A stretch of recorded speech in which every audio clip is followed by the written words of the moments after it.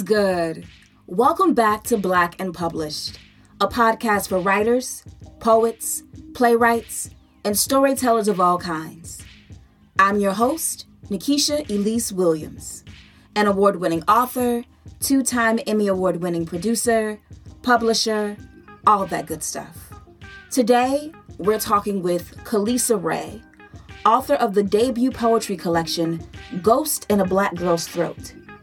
Khalisa Ray is a multi-genre literary artist, an essayist, journalist, poet, and budding novelist.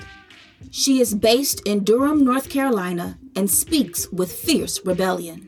Khalisa says being a writer in the South and the only Black woman in many spaces, she has learned many lessons in her publishing journey through trial and error.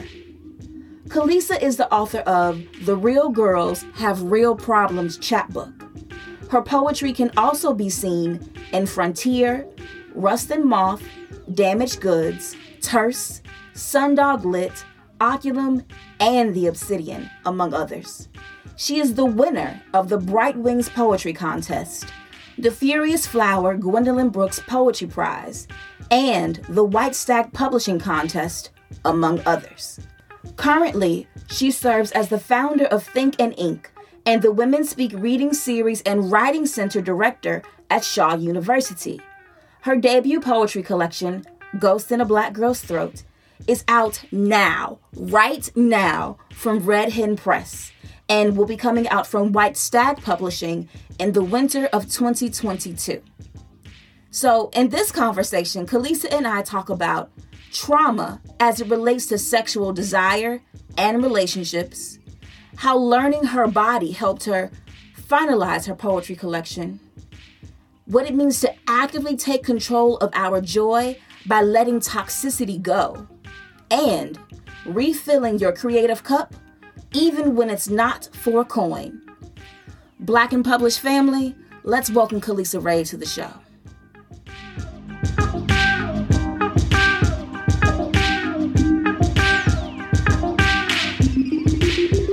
Okay, so Khalisa, thank you for joining me today on Black and Published.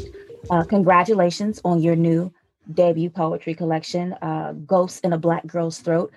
Very provocative title. Thank you. You're very welcome. So I always like to start the podcast by asking, when did you know that you were a writer? Ooh, that's a good question. I've always been. I always tell people that I have still the Tupperware containers that are filled with my old fiction stories that I used to write when I was 7. My mom still has them back in Gary, Indiana, and she's shipping them to me actually, because I've always written. That's what I've always wanted to do, was to tell stories, whether that was through making up skits and monologues and acting. My parents put me in like performing arts classes in school very early. So I always was creating story, developing some type of story or like creating another world.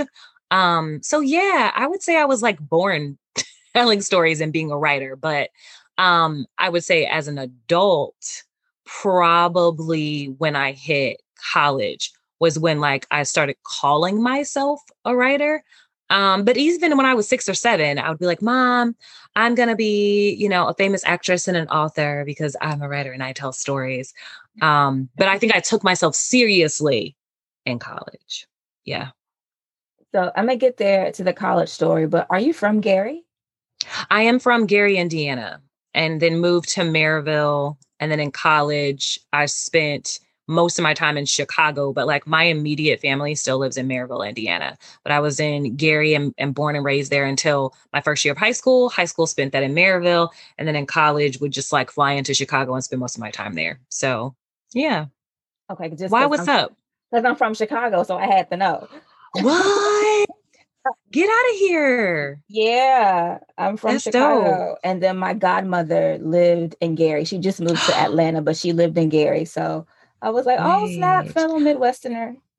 No, I swear to you that my mom or probably one of my parents or my cousins knows your family because they know everybody. They know everybody. We'll talk. So let's get back to the writing after this Sure. little detour, catching up with Cuz. Yeah. What was the moment when you were in college that made you take yourself seriously as a writer?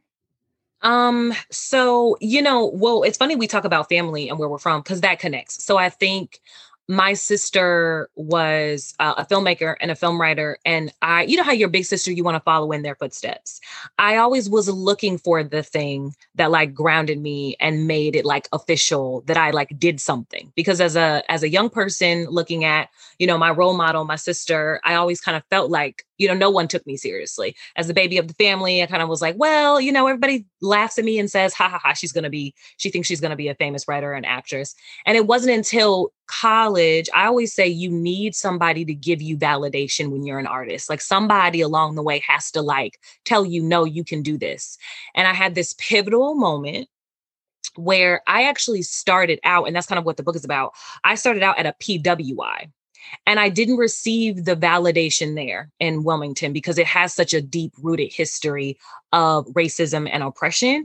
It wasn't, ironically, until I transferred to NCNT, which we know is a famous historically Black college, did my first semester. The director of the English department looked at me, called me up, and she's a blind, like renowned poet. And she was like, just hearing your voice and hearing you speak and how powerful you are, you're going to do this for the rest of your life. And literally that was the moment that I was like, so first of all, how you know? Because you can't see me. You've never met me. Like you don't know anything about me. I'm just a new student. Instantly, that's what she said. And that was the moment that I was like, if this woman who's like directs the entire department, has all these accolades, like never met before, can't see me, but said like just off the power of listening to my words, she knows that this is going to be my lifelong career, then like, there we go. That's it. So yeah. Yeah, you never put a question mark where them old Black aunties put a period. Right. Right. So then how did that transfer into you? Because being validated so young is one thing, but then like making a living and making this artist life work is another. So what is that story? So, right. I mean, it happened immediately. So when she told me that, I'm not kidding, like literally that lit a fire for career driven mindset. Like as soon as she said that, I was like, okay, then we get into work. So do you know, literally the days leading up to me graduating from North Carolina A&T University, I got a group of women identified poets, Black poets together in our class because this class was a poetry class that she ran. So I got a bunch of dope poets together and we decided to start a business while we were still in our final weeks before we graduated. And we were like, you know what? And at the time, of course, like we thought it was just going to be a group. We didn't know it was going to become a business. We started it. We did the business plan. We put everything together. We named it Poet She. We were like, you know what? This could be like a nonprofit. And we got all of our advisors together that were like, and we put it to them and was like, what do you think of this? They were like, that's like ingenious. We don't know of any all Black Women-X poetry or literary arts organization in this area. Y'all are doing something that's revolutionary. So we put that together. And then literally like weeks after we graduated, we hit the pavement. And I was like, I was serious. The other members of the group still were kind of like working other jobs. But I was like, I'm gonna quit my job. And my husband at the time, my boyfriend then that I actually met at Poetry Group, he was like, okay, are you sure? Like, are you crazy? And I was like, yes, I'm quitting my full-time job and I'm making this it. Like this group is it. So we put in our articles of incorporation. We became a nonprofit. I hustled and was teaching at every single school in the Guilford County area. Like in elementary, middle, and high school, I was a hustler. And was going as a teaching artist to every single school I could get my hands on. And I was making quite a bit of money being a hustler and booking us gigs. I would book us speaking engagements. Like I was our manager. I was our executive director. Like I was everything. But see how powerful somebody telling you that you could do something is? Like that's all she had to tell me. And then I instantly was like, this could be a business. And I hit the ground running. And we only lasted like 3 years because we needed so much funding to keep that sustainable. And we couldn't get the funding. And then and some of us moved, like we had members that moved to New York and I moved here to Durham. And so we kind of like broke apart. But yeah, I made it like a serious career very instantly and knew that I wanted to like do this. And I knew I wanted to publish from like the moment she spoke those words into existence. So yeah. And so what, you're like 19, 20, 21 doing all this stuff? So I was a non-traditional student. No, no. So I actually Wilmington's racism and oppression put such a like dent and stain on me that I took time off school. I fall into a really hard depression. I flunked out of my classes. And so I took time off school and I was like, oh, I'm gonna be an actress. And my parents were like, no, you got to figure it out. Um, so when they told me they were cutting me off unless I went back to college, I packed up my bags and moved to Greensboro. But I was 22 when I got back in school and finished up my last year of college. So like I was in my mid 20s. And by the time we started this, I was like 23, 24. So yeah, so I wasn't a kid anymore. I was like, yo, I need to figure this this out. I got bills. Yeah. And what was the job that you quit to do Poet She full time? Oh my goodness. So I quit my job at the O. Henry Hotel working for a Five Diamond hotel, making, lucrative amounts of money straight out of college. And yeah, and it's funny because I never will forget like watching this like very white establishment have like all of the workers be Black. And it hit me one day. I was like, I have to get out of here. Like, I can't do this. Like, this is not like, that's what I ran from. I ran from a situation where I was like the token Black girl being oppressed. I'm not going to go back to doing that just to make a coin. Like, I can make a coin publishing and doing what I want to do. And you did. So, yeah. And I did. Yeah. Yeah. So after Poet She kind of disbanded, Mm-hmm. what did you do next?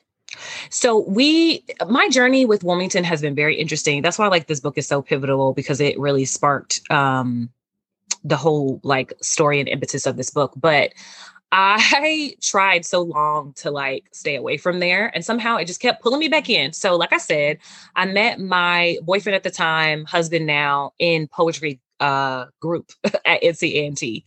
And when we got together and we got serious and Poet She disbanded, I started working as a teacher and for various nonprofits in Greensboro.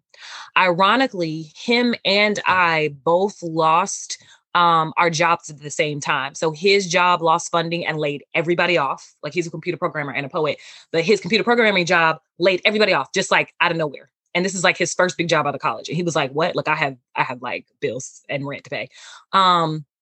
And my funding at the nonprofit that I was working for lost funding literally at the same time. And so he was like, babe, I put my resume in and guess where I got a job? And I was like, do not say that you found your dream job in Wilmington, North Carolina. He was like, yeah, found my dream job in Wilmington, North Carolina. So we ended up moving back to Wilmington. I don't know why God felt like I had so much more work to do there. My journey with Wilmington wasn't over.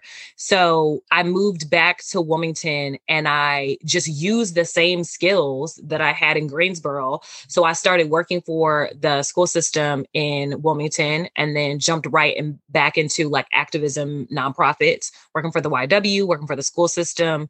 Because I really wanted to stay connected to this idea that like words and poetry and writing has the power for social change. So all the jobs that I had before I kind of like started moving towards full-time authorship, all the jobs were still connected to that. So like I was a teaching artist again in the school system, working with students on like how to use their voice for change. Then I was working for the YWCA as a community arts director, a community outreach director. And so that like I tried to pull in as much arts as possible there for social change and empowering women. Started working for the Glow Girls Academy, started doing the same. We created a curriculum where it was all about like using your words to empower girls. And then like, me and my husband again looked at each other and was like, why are we back here? Like, why have we been here for so long? What are we doing? We had to reassess.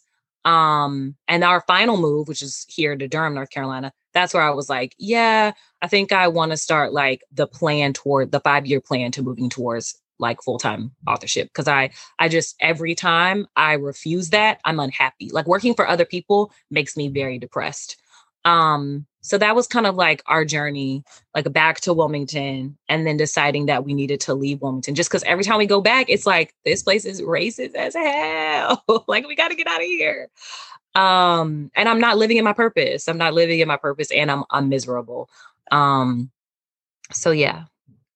Were you still writing during that time that you were miserable? Oh yeah, for sure. Like, so because my husband and I have always been like a part of the poetry slam world. That's like the piece that I kind of haven't mentioned yet. So when we met, we decided to make a pact that like we would always stay true to the fact that we're writers, but we're performers at heart. So we started when we met in 2009. We started becoming members of different like national touring poetry slam teams. And so he was a part of the Bull City Slam team. I was a part of the Winston-Salem team. We moved back and forth to Wilmington again, and we just stayed true to that. So we would go to every national competition.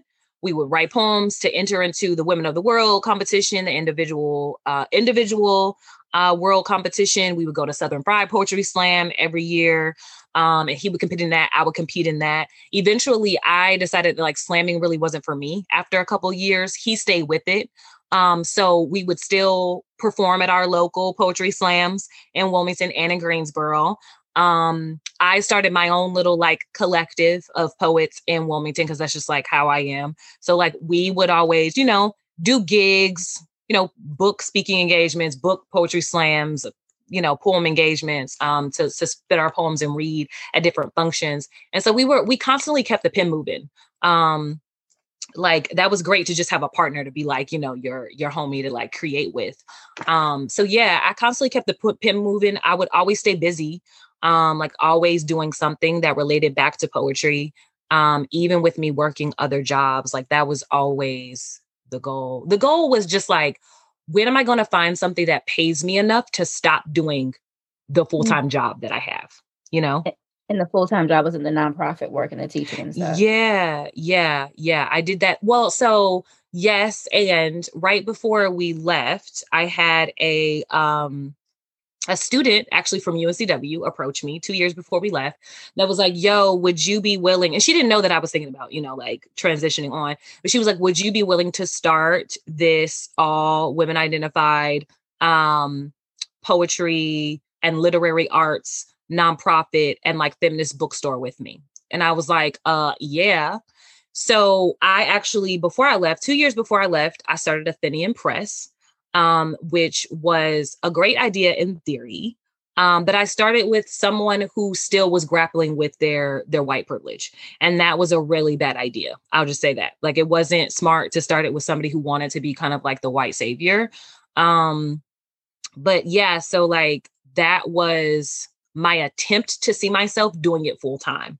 Like I saw the little like peak of light because we did start something pretty powerful. Like there had never been an all women identified literary arts organization with a book. We bought a brick and mortar, like we raised $40,000. We bought a brick and mortar. We opened a bookstore, a coffee shop, a resource center, and we were doing programs for 2.5 years. Right before me and my husband were like, and we out.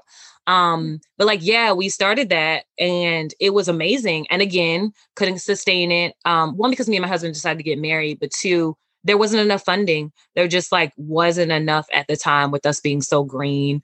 We couldn't find the funding that we needed to keep it going. And it was such a like revolutionary idea in Wilmington at the time.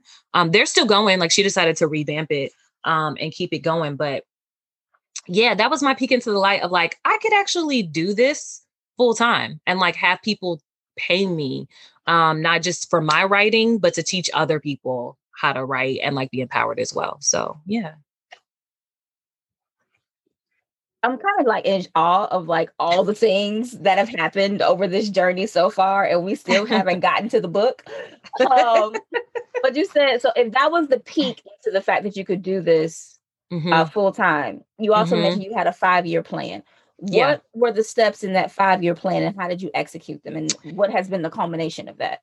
So the steps really were taken from like just a lot of like business. So I took business class. I decided when she approached me, even before she approached me, I was in business class. I was in nonprofit management certificate class. Like I wasn't playing. I knew that I wanted to do that full time. And so like they help you create kind of like a 5-year plan when you take these classes for like nonprofit management and like business. And so coupled with the resources and the tools that I gained there, plus, like you said, the like aunties that I had listened to that were like, child, you never leave the full-time coins for a temporary coin unless the temporary hustle starts making more than the full-time.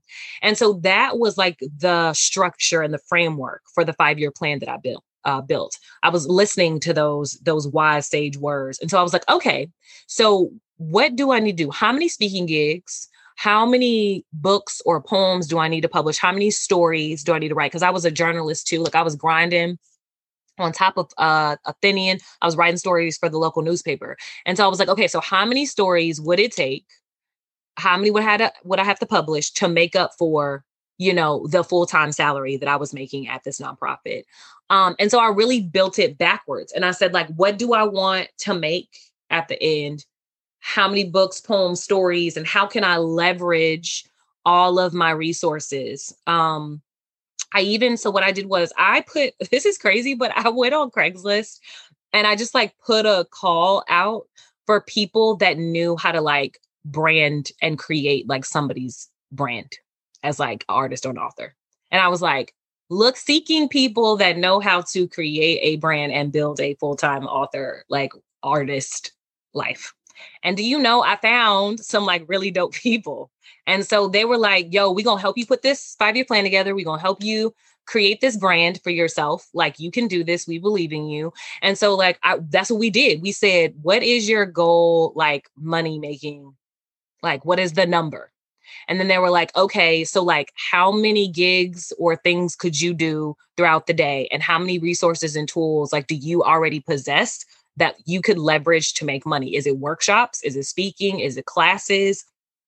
What is it? And I just like built it from there. And really I put it in phases. So I was like, phase 1 is me getting out of here. So like, I have to leave here because what I know is I can't do this full time if I'm like constantly anxious and depressed and unhappy because of oppression here. Like, because your creativity gets stifled, right? You can't move the pen sharp if like, you're always thinking about like white folks acting a fool. So that was phase 1. Phase 2 was definitely thinking about what is a job that I could get that would free me up to create half of the day and like be making something that will sustain me and pay bills the other half of the day. That's why I ended up back in academia.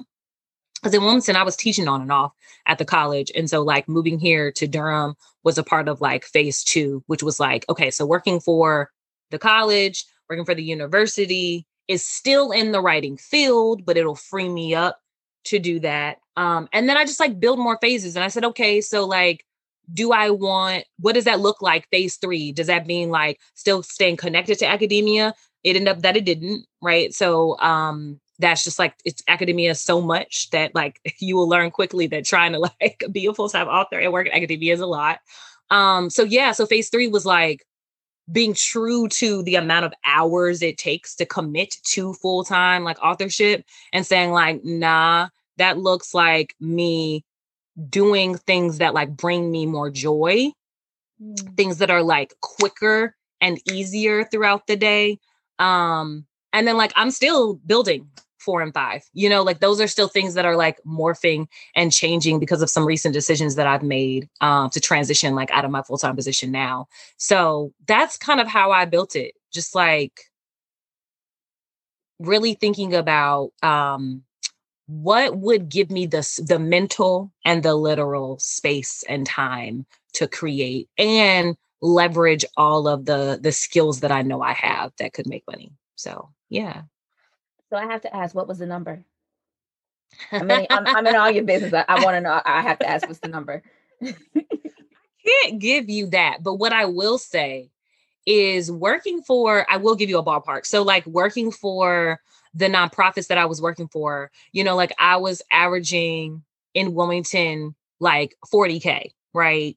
in my salary. And like moving to Durham, that's gone up because of the economy and it's a different place and it's bigger, all those things. But so at the time I was making like 40K, you know, as a like late 20 something. And I was like, okay, y'all tell me, what does that translate to every 2 weeks? And so I looked at that and I was like, you know what? That's actually not that much money. Like I could just publish some stories real quick.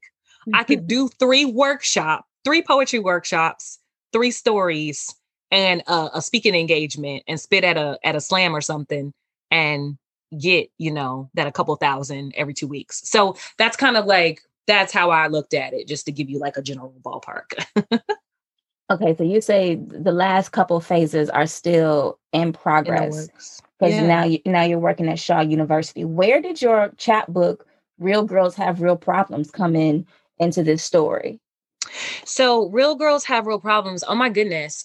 So Poet She. So when I started Poet She, we all were in the midst of like writing something that could turn into a book, and really being with them inspired that. So they were like, girl, if you don't take all the poems that you've written and turn that into a book. And we had, you know how like poetry groups have like a venue, you know, thank goodness for that venue, because that's how Real Girls Have Real Problems got published. There was a woman that would come see me perform at our venue in Greensboro. And she was like, do you have a book? And I was like, no, I'm writing one. And she was like, okay, well, I work for JCAR Press and Sable Books. We would love, like, send me your book. We would love to publish that. And the rest is history. That was in 2011, like, you know, a year or so after college. And she was like, give us a year. We can publish that by 2012. And I was like, okay.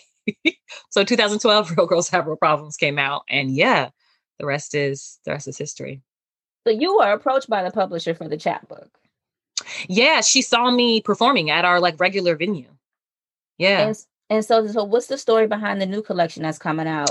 It's the full length collection for Yes. Ghost in a Black Girl's Throat. Yeah. Do you know it's something very similar? So I went to, it's just like weird how things like don't happen the way you think they are, and people like just show up. Because I was at AWP. So AWP, as you know, is like one of the largest writing and publishing conferences in the US.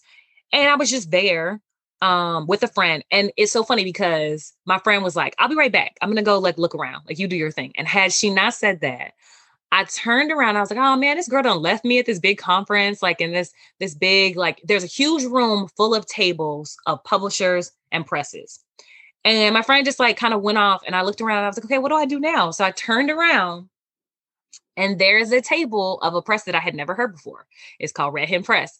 And I was like, and you know, me just like trying to look like I knew what I was doing. I just walk up to the table and I'm like, hey, how's it going? And there was a guy up there who said like, he wasn't with them. He was just like a volunteer. And he starts asking me randomly who I am and what I do. And I was like, why is this random dude? Like, he don't even work for the press. Why is he asking me who I am? And so he was like, what are you working on?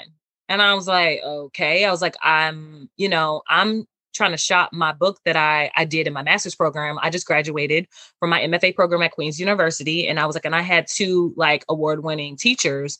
And I was like, I'm really trying to sell this book. I'm going to be honest with you. And he was like, wait a minute, who were your teachers? And I was like, Claudia Rankin and Ada Limon. And he was like, are you serious or are you joking? I was like, no. Like, look it up on the website. Those were my teachers. I was like, but not only were they my teachers, they helped craft my book. They were my thesis advisors. And so he was like, you're joking. And I was like, no. He was like, okay, so what I need you to do is I'm gonna give you my card. You're gonna send me that book. And I was like, wait, what? I was like, wait, excuse me? And he was like, I was like, who are you? And he was like, so I said I was a volunteer, but actually I'm an acquisitioner that acquisitions collections and books. And I was like, wait, who? I was like, okay, God, you showing out today. So he told me, he gave me his card, and I still thought he was joking, or it was like, it was a scam. And I literally sat on his card for 6 months. I could lie to you not. Me and my husband would be like, is this a joke, or is he being funny? And there was one day when my husband was like, have you messaged that guy yet? And I was like, you know what? I should message him today. I should send him my book today. I sat on that thing for 6 months, and I messaged him, and it was like getting closer to the end of the year. And I was like, if I don't message him now and send him this book, I'm going to lose this opportunity. And I did. And the rest is history. Yeah. Well, damn. You are the second person I've talked to that just had publishers approach them, and the other person was also a poet. That's dope. So when you were putting this collection together, because you said it was part of your MFA and your thesis, Mm-hmm. were were you intentional about making it about, ancestral call and response and spiritual healing? You know what? At the time, no, I didn't know that that's what the book's like primary theme was going to be. I knew that I wanted to write about my experience in Wilmington. And I knew that I wanted to really call back to like the sad irony of the fact that I am a survivor of trauma and like child sexual trauma and abuse, and how I really feel like at every major point in my life, there's been a remembrance of the trauma. So when I met my husband, ironically, I talk in the book about how I had trauma remembrances. It just came out of nowhere. Like I just was like, whoa, where did that come from? Same thing happened in Wilmington. I thought that growing up in like the Gary, Chicago area, I had this like, I know nothing about Southern racism. And then I was like, whoa, yes, you do.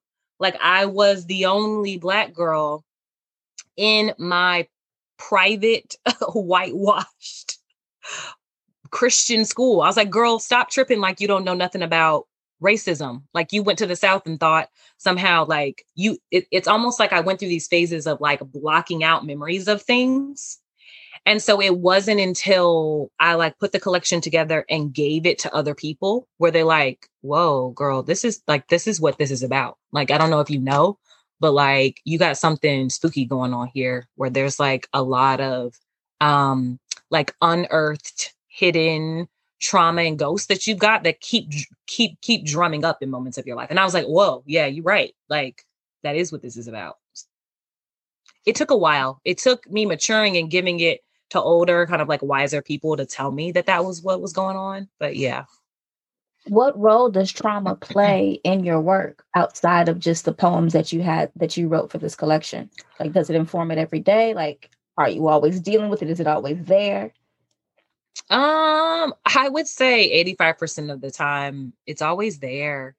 It's interesting because this book and even the new work that I'm writing now, it's much about the body and desire and like sexual freedom, because that's a moment of trauma in my life.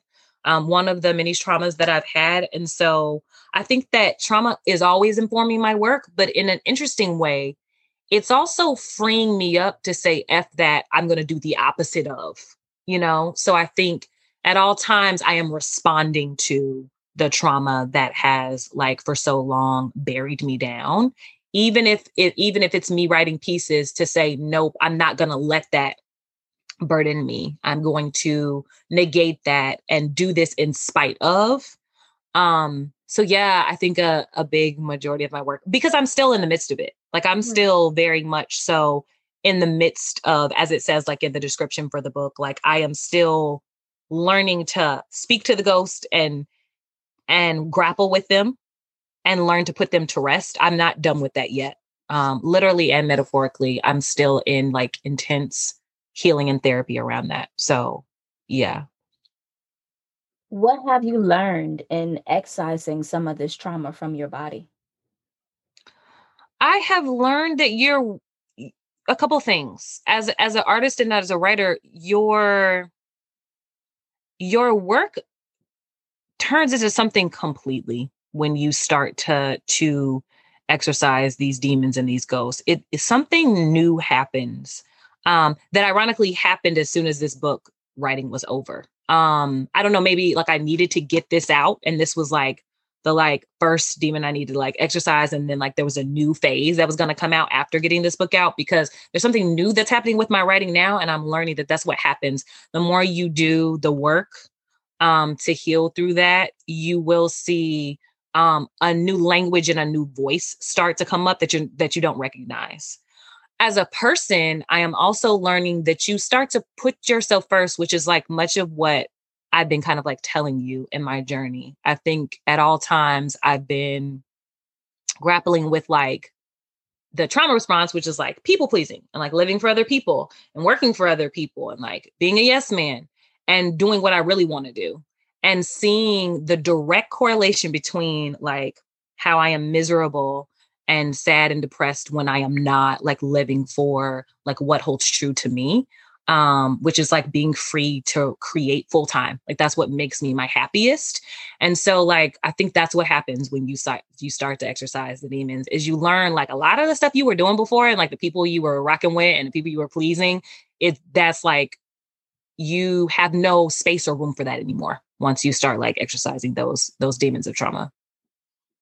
So with the title Ghost in a Black Girl's Throat, did you ever like it evokes the image to me of like choking or suffocating. Is that how you felt when you were writing? Or is that just the image you wanted to evoke? No, it was, I mean, and I don't need to be like fluffy and like spooky wooky, but no, literally like something happened to me.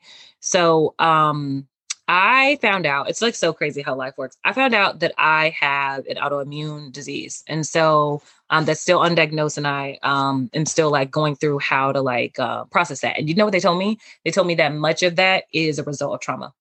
And so I went through this thing while I was working for the YW, which is why I left.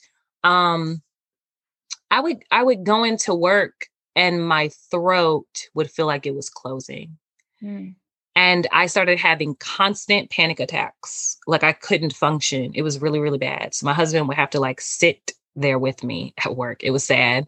And then he'd have to like take me home because I couldn't work. Like I couldn't function. So eventually they were like, well, we don't know what to do. Like, are you going to figure out what's going on with your throat? Because we can't have you like not being able to function.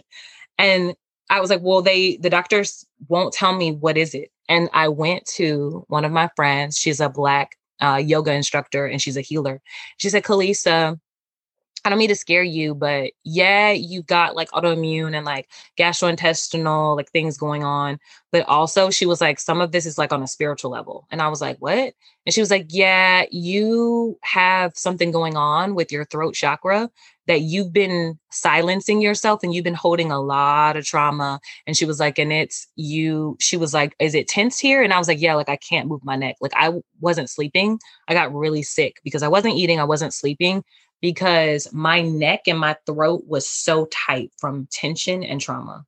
Just like, and like, I'm not even exaggerating. It was one of the most excruciating periods I've ever been through in my life. And she was like, so you need to start voicing whatever is going on with you, whatever you're holding in, because until you do, she was like, you're not going to be able to use your throat. And then when I started, and like, it's making me emotional thinking about it now, but when I started writing the book, I was like, yeah. So I got awarded the opportunity to go to the Poets House in New York. And that's where this book title came from, and the title poem and a lot of the pieces in it. And my teacher, Safia, who's my like co-editor on this, was like, I want you to go to the library and I want you to take 6 random objects that are like things that you like see in the library or like words you see. And I want you to craft a poem. And I had already like worked on the collection, but it was missing, of course, hella pieces, and it was missing a title. And I started writing, like I broke down crying in the library because I thought about like what my friend had said, the yoga instructor had said about my throat. And I was like, yeah, like that's the poem. That needs to be the title. So yeah. So we've been talking about it. I want to get you into reading from it. And I do want to hear the title piece. So I'm going to tee you up. I'm going to read the description and then I'm going to turn it over to you. Okay. So Ghost in a Black Girl's Throat is a heart-wrenching reconciliation and confrontation of the living, breathing ghosts that awaken Black women each day. This debut poetry collection summons multiple hauntings, ghosts of matriarchs that came before, those that were slain, and those that continue to speak to us, but also those horrors women of color strive to put to rest. Ghost in a Black Girl's Throat examines the haunting feeling of facing past demons while grappling with sexism, racism, and bigotry. They are all present: ancestral ghosts, societal ghosts, and spiritual internal hauntings. This book calls out for women to speak their truth in hopes of settling the ghosts or at least being at peace with them. Lisa, go ahead. The South will birth a new kind of haunting in your Black girlness, your Black womanness. You will become a poached confection, honeyed enigma pledging to be allegiant.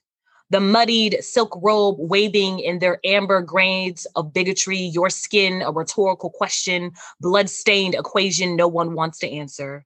You will be the umber tawny terracotta tongue splattered on their American flag, beautiful brown spangled anthem that you are. You will be the bended knee and the boot of their American dream, and they will stitch your mouth the color of patriarchy, call it Black girl magic when they rip the seams. Southern Belle is just another way to say stayed in the right place on the pedestal.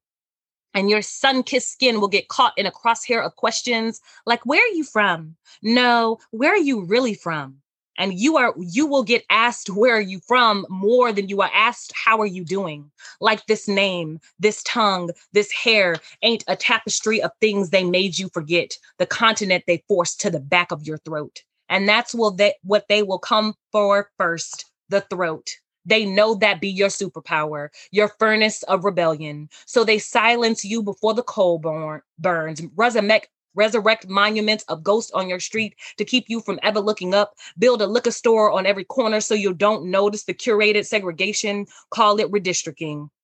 Our cities muzzle the men with gallows for tongues, call it obedience school. Synthesize ghettos, graffiti them in gold, and call it urban redevelopment. The South will make bitch a sweet exaggeration of your name, sit, speak, come when spoken to, and the leash will always be taught.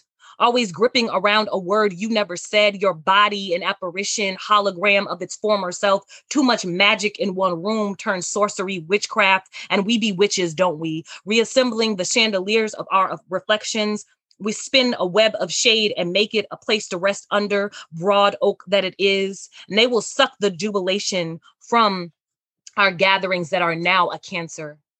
We will clap back with shaking hands, because that's all we got. These voices, these throats, this righteous indignation, they will start with the muzzle, always taught to melt the metallic of our wills. They will always be a rusted bit in the mouth of this horse that was too stubborn to ever be spooked by their ghosts. Do you have another you'd like to share? Of course. I think I'm gonna read Southern Foreclosures. It used to be called Guidebook for Those Considering the South Home. And I think the title says it all. 1. Long back roads still rattle me, make me fear being asked to step out, the nightstick, the gun, being turned to roadkill, left on the curb, forgotten. 2. Pitch black nights remind me of the torch, deep fried flesh tarred and feathered, watching bodies swing like gruesome drive-in films. 3. Open fields remind me of leather whips, raking fingers through grass, blood, sweat, lathered cotton, body parts left out for fertilizer. 4. Farm animals grazing remind me of buying and selling of meat, ripping baby from mother for consumption, burning and branding the slaughter, hanging out to dry like jerky. 5. Big plantation houses, the house slave and the field nigga, maid and mistress, dinner service, bronze bodies, expensive ornaments fresh off the auction block. 6. Reminds me of state fairs and come see the hanging Negro. Where can I place my bid? This one has a strong back, good teeth and broad shoulders, not the whole family. How much for the little boy and girl? 7. Hunting season and the wild woods remind me of forest, bullets blazing, black skulls, branches cutting ankles, underground railroads hiding the creek from the coon dogs, sniffing out the smell of a runaway. 8. The Cape Fear River reminds me of the drowning, the throwing bodies over the bridge to hide the evidence, the vanishing of whole families, how they threw us over ships like rotten catfish. 9. Boxing matches reminds me of strapping black brutes fighting for bets, bare knuckle knocking out until unconscious for entertainment. toasting to the tearing of flesh and smoking a cigar in celebration when one was dead. 10, Southern belle and sweet tea smells like centuries of injustice. 11, Southern comfort tastes like privilege. 12, Southern hospitality sounds too unsettling to ever be called home. It seems like, well, both of your collections came out of a time where you were living in the South. So, what is your relationship with the South, and what role does it play in informing your work? I have a I have a love-hate relationship with the South. It's funny that as I grow here more and I start to form a family, I got married here in the South. I just bought a home here. I have my new little fur baby, my little animal. We're thinking about having kids soon. I think that as I start to plant roots and build a home, and I'm also partnered with somebody who has lived here the whole life. And so when you see the South through their eyes, you start to see that there can be a healing that happens here, and there can be a home built from the trauma and from the rubble. Before starting to get serious about here, I think that the South was very much so this cousin or this family member I hated to admit was a part of my family. And now I am embracing, this cousin or this step family member that I've never wanted to embrace as a Midwesterner or a Northern girl. Yeah, I'm very much so embracing it, and I'm letting it provide beauty to my work because the South is so beautiful. It's scenically and aesthetically so gorgeous that I'm now letting beauty spring from some of the weeds and the muck and the mire that I originally saw it as. What has been the journey of your healing process to get to this point where you can see the beauty in the trauma? I'm gonna be honest with you, intense therapy. I encourage any writer, any artist that has been a survivor of trauma to really lean on the professionals that were designed to do that, and not try other sources. Use the people that were licensed to do so. But seriously, I all those memes that are going out now that are like Black people would do everything but go to therapy, and it's like I'm so blessed to have a partner that encourages me to go. He goes, and that's like a requirement. So like us as two like sensitive ass artists and writers, you can't be in a house with somebody else who's another writer without saying like, nope, we both got to go to therapy.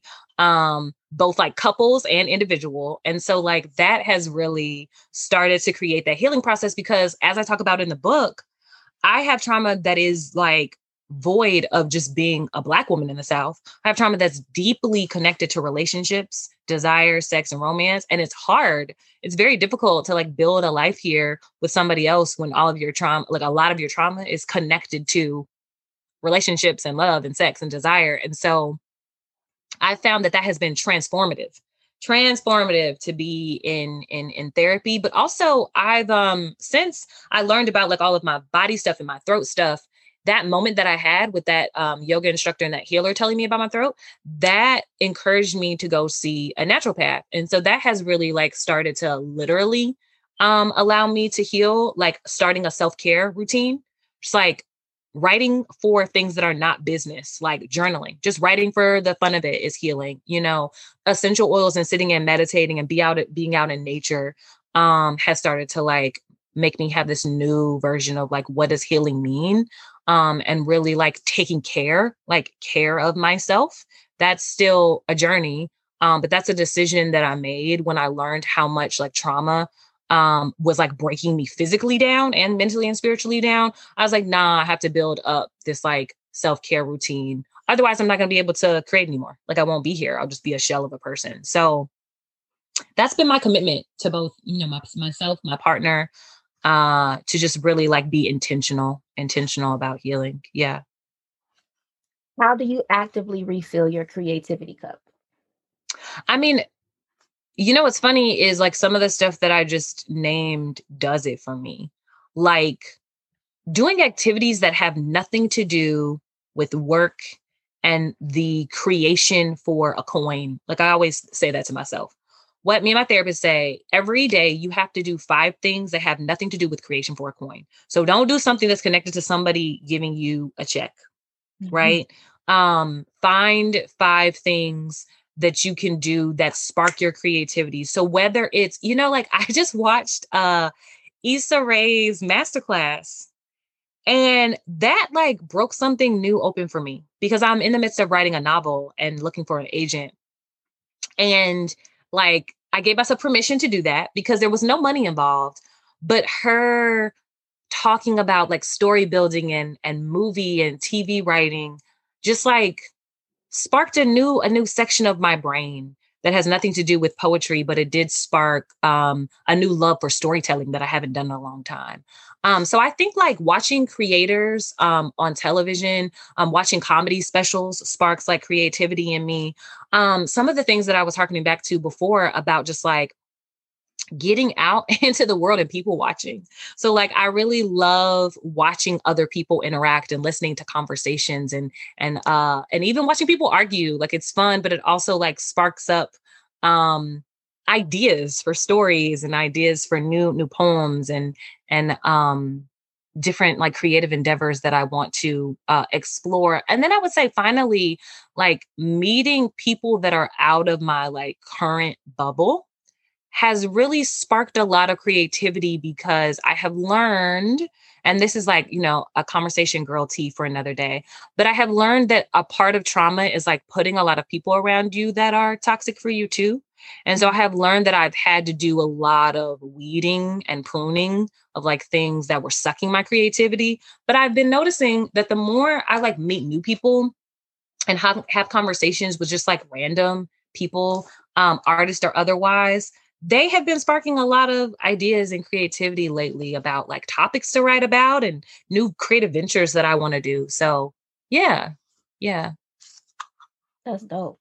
So I want to transition to the speed round before we get to the last question for the interview. Sure. So what is your favorite book? Ooh, that's a good question. Okay. So right now I am really, so I have like, I'm going to tell you what 2 of my favorite books are right now. My homegirl, Mahogany Brown, wrote a new book and it's called Chlorine Sky. And I think that might be one of my new favorite books. The shit is dope. It's really dope. So that's like a must read. But then like at all times I always have 2 because my brain is like, "Ooh, I like this for the technical, but also like I like reading like messy or just like raunchy stuff." So my friend, so I put out a call for like messy books or like just like romance, whatever. My friend, actually Sarah Smith, it's funny to say one of my favorite books is one of my friend's books. But my friend, Sarah Smith wrote this book called Faker. And I have literally gone back and read this book like 15 different times. And maybe it's because I'm currently writing a black rom-com novel. And of course, this is not to negate like all of like my classic favorites, like Raisin in the Sun and all that. But just like recently, these are 2 of my favorites that like I can't stop reading them over and over again. And I think that says something. Yeah, I like seeing like women of color books about that like fall in love in a like interesting way. And so, yeah, those are 2 of my must reads favorites right now. Who is your favorite author? So, yeah, like I said, like, can't forget about the classics. I would definitely say my favorite author. That's hard because I used to say that it was Toni Morrison, just because her work speaks a lot to the themes that we've been talking about today. And she speaks a lot to like healing and trauma, like naming trauma, especially in the Black community, and then like the healing from that as a Black woman. So I would definitely probably say a tie between either Toni Morrison, or ironically, my professor Claudia. I'm obsessed with her work too. And she has one of my favorite books too, Citizen. So maybe a toss up between Claudia Rankine and Toni Morrison. What is your favorite song? um, that's funny. I laugh because I have such an eclectic taste. I would say my favorite song. I don't know if I have just one favorite. Um,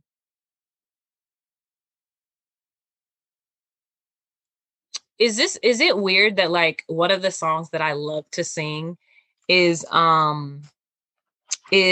Sex on Fire by Kings of Leon?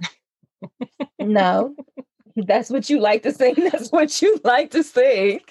I can rip that joint in karaoke, like not to brag, but like I'm gonna have to go find that and listen to it to see what it's all about. Name a poet you think doesn't get enough shine. ooh, I like this one. A poet that doesn't get enough shine. So I would definitely say, um, hmm, I am in a workshop with one of like the best unknown poets that I know.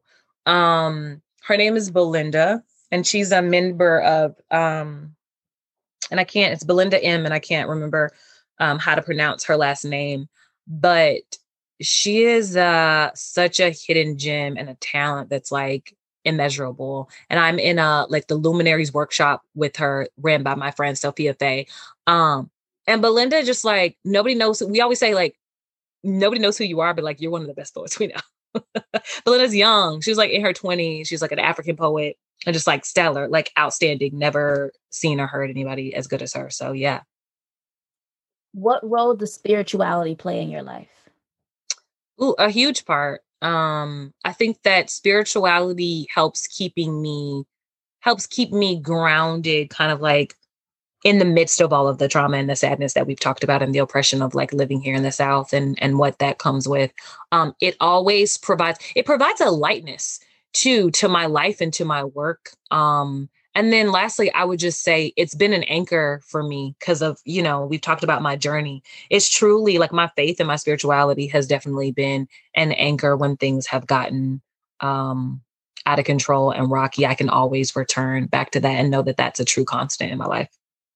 What's the connection between motherhood, ancestral memory, and ghosts? Mm, that's a good question. I think that when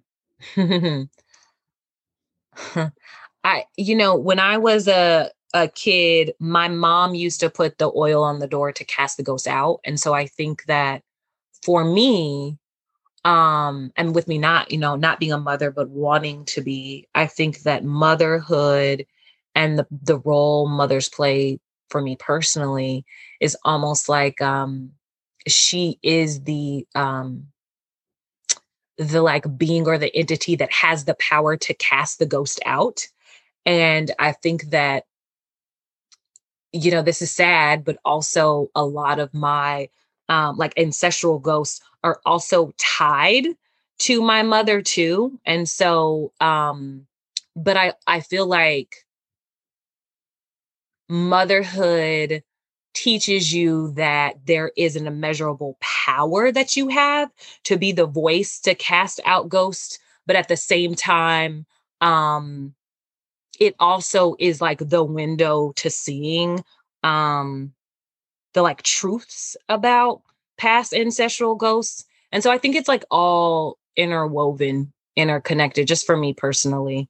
I found that relationship is like symbiotic. It's like this trifecta that's happening, if you will. Are you at peace with your ghosts? No. I am trying to be actively working to be at peace with them.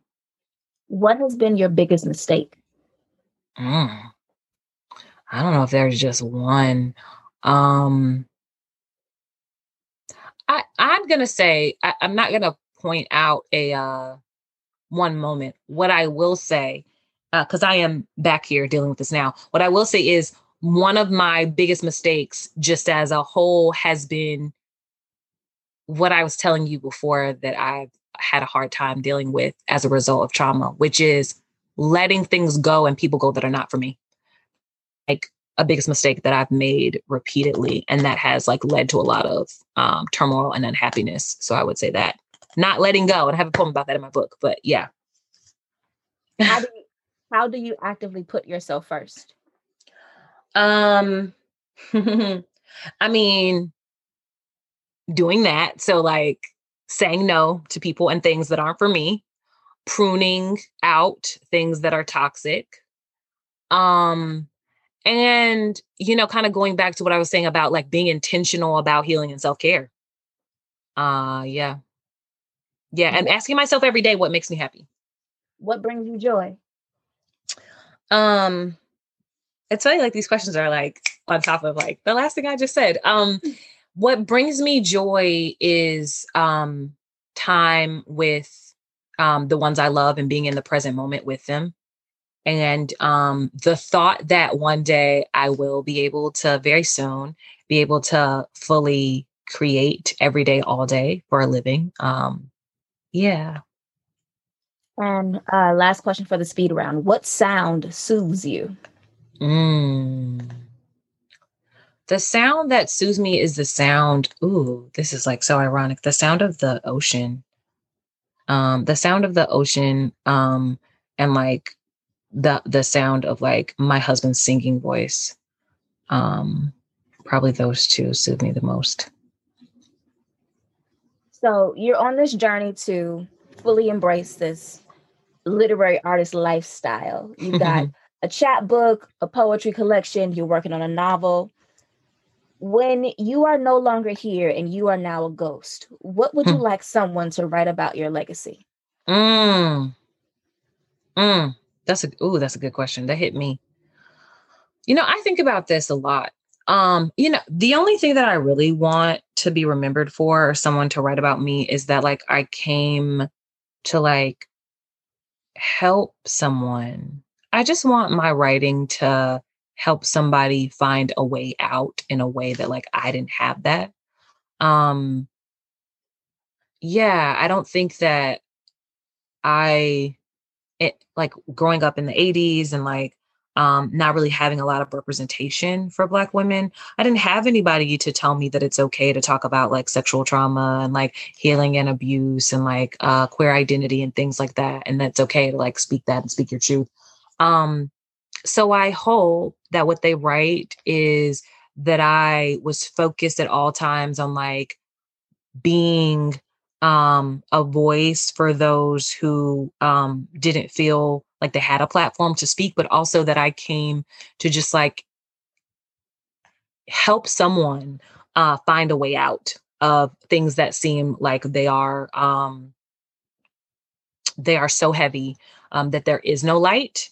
And then like, finally, I would just say that I hope that they also write that I was always like driven to like uplift my people and really like give them resources and tools or whatever was needed that was like gate kept from them, like that people like to hide from us. My goal was always to like fail on all of that, on like being a publisher and, being an artist and all of the tools and the resources that it takes to do that. That was like, that is my life's goal. And I hope like that's what someone writes about me one day, that I wanted to just like help my people, uplift people. And yeah. Ashe. Yeah. Thank you, Khalisa. Thank you so much. This was a joy. You're very, very welcome. Big thank you to Khalisa Rae for being here on Black and Published today. Make sure you check out Khalisa's latest debut poetry collection, Ghost in a Black Girl's Throat, out now from Red Hen Press. And if you're not following Khalisa on the socials, please follow her. She's at K Lisa Rae on Twitter. That's K_LISARAE K Lisa Rae on Twitter, and Liberated KW on Instagram. That's our show for the week. If you liked this episode and want more Black and Published, which by now you should, go ahead and hit that subscribe button on your podcast platform of choice. And if you like what you hear, leave us a rating, a review, a comment. Let us know who you want to hear on the show next. You can also follow Black and Published at Black and Published, BLK and Published on Instagram and Twitter. And if you want to keep up with me, head to my website, newwrites.com, NEWWRITES.com, or follow me on Instagram and Twitter at Nikisha_Elise. That's our show for the week. I'll holler at y'all next time. Peace.